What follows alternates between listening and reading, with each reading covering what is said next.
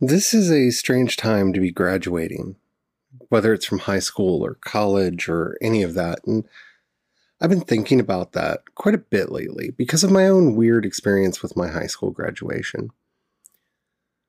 And Anchor asked if we podcasters would like to record kind of a commencement, a message to those who are graduating right now. And that's what I'm going to do. Because things may seem bleak, but I think this generation, more than any other in a very long time, has a wonderful opportunity ahead of them. And I want to talk about that on this episode of Project Shadow. I have something to say.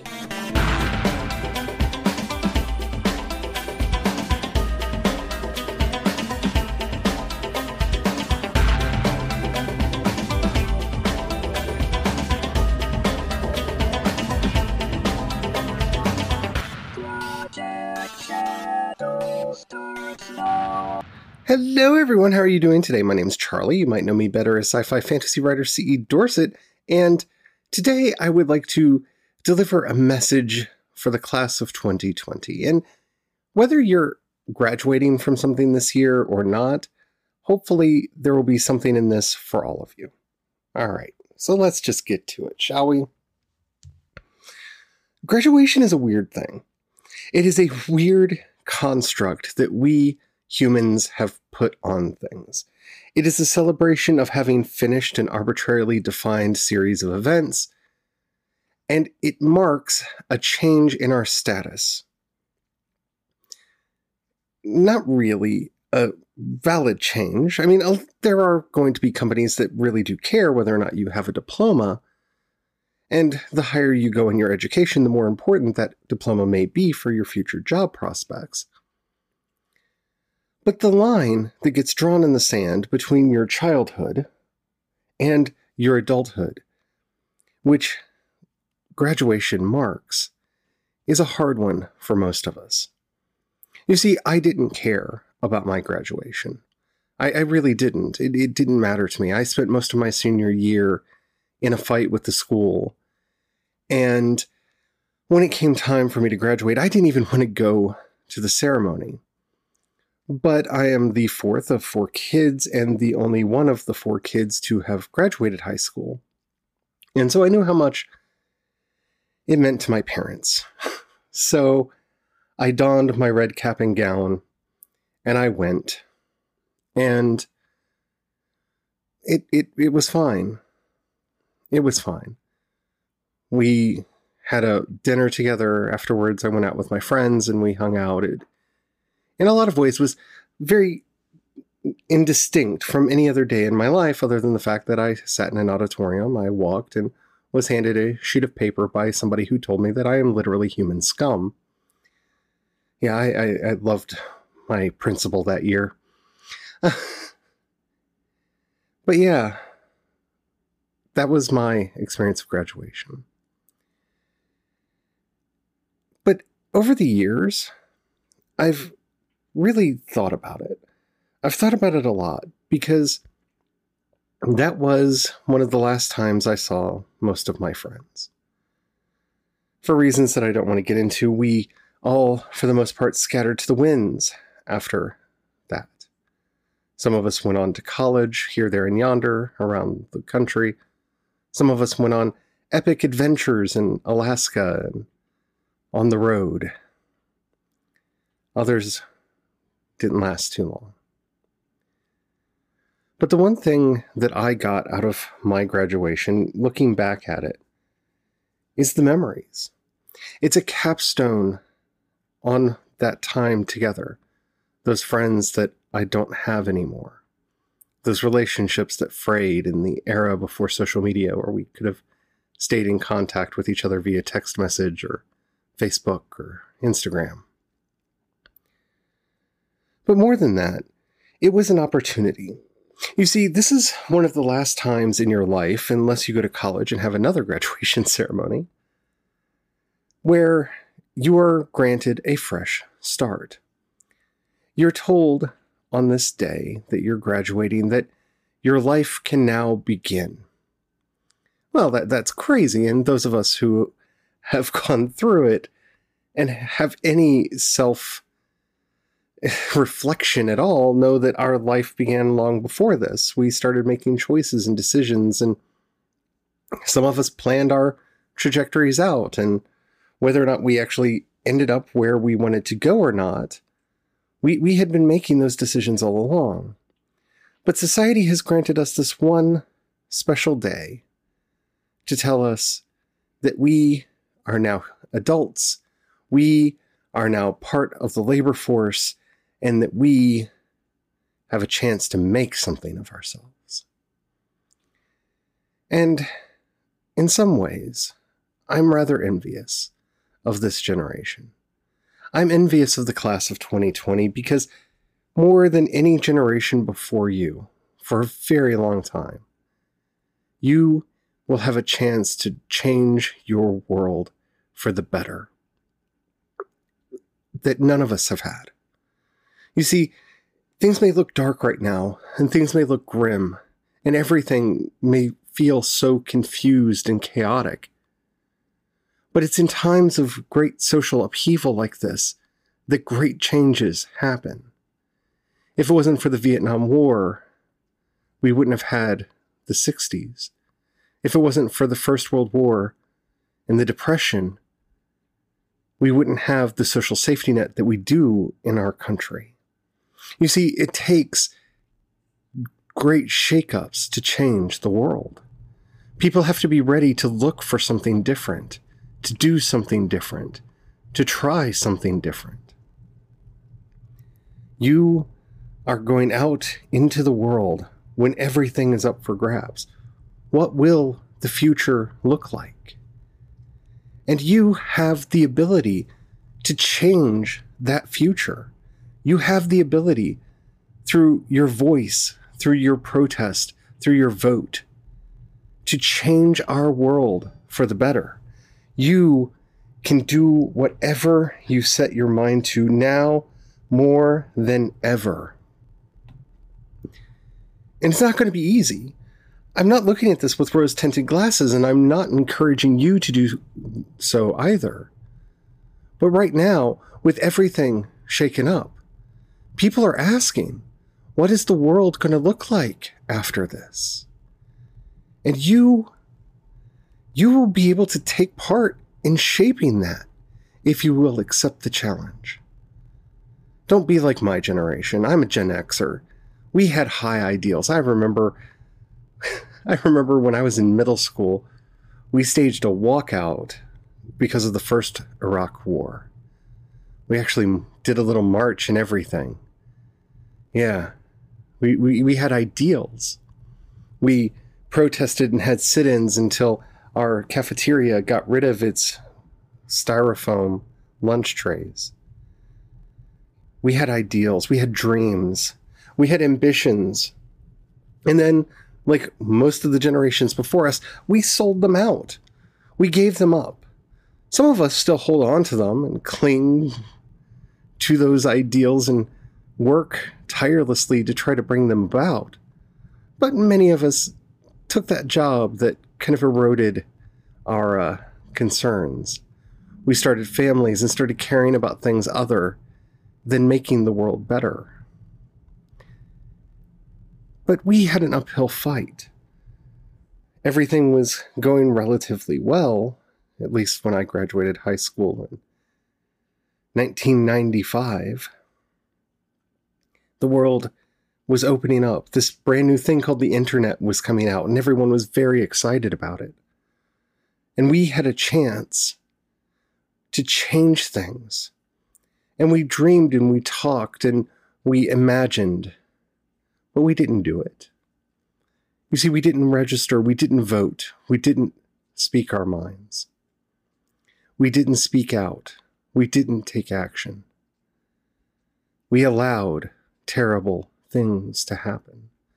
We allowed terrible people to be put into office. We allowed terrible policies to be enforced. That doesn't mean we didn't fight. Some of us did. But those great ideals that we had disappeared in college and as we entered the workforce. And that's what I encourage you not to do. Hold on to those dreams, those ambitions, those ideals. Not dogmatically, because all of us do need to change and grow as we get more information. No one is perfect, and no solution is final. But don't give up on the world you want to change, especially now. You have the power to change everything for the better. Seize it. My generation and those older than me run this country because we turn out to vote, especially those older than me. Senior citizens turn out to vote in shockingly high margins. If you would organize, if you would come out, you could turn the tide and change our country forever. Impossible things are happening. Impossible things can get done. Right now, we need to rebuild everything. People need jobs. Imagine what we could do if we brought back the WPA and started putting in solar and wind everywhere and changed our economy to run off of renewable energy. Imagine if through this crisis we were able to institute a UBI and actually bring support and help to people who needed it, so that people had the basics covered: food, rent, clothing, and didn't have to worry from week to week whether or not they would go hungry. We can do that. We can come together now and change the world. People are looking for answers, but we know the questions. I see it. I go to conventions and sit down with the young folk, and I'm always amazed at how much I learn. See, I feel like being one of the older people there, that I'm there to teach, but I'm not. I'm there to learn. Because in my generation, we cared about LGBT rights, and more the LGB part of that, if we're going to be honest, and quite seriously honest, just the L and the G. But I have seen the fire that's starting to get more people to care about trans rights, intersex rights. I'm seeing more people starting to care about bi representation, and it's amazing to me. You see, we get set in our ways, we get lost in our causes, and we get blinded to the victories and the losses and the changes in information. That's something that you're not. You're growing up in this wonderful world where you can see all of the changes happening around you. I remember cool summers. I remember snow here where I live. I remember a very different world. And because of that, it does make my heart want to hold on to what little I have. You don't have anything. And that is your secret superpower. You see, in my age, we've started a business. We have employees.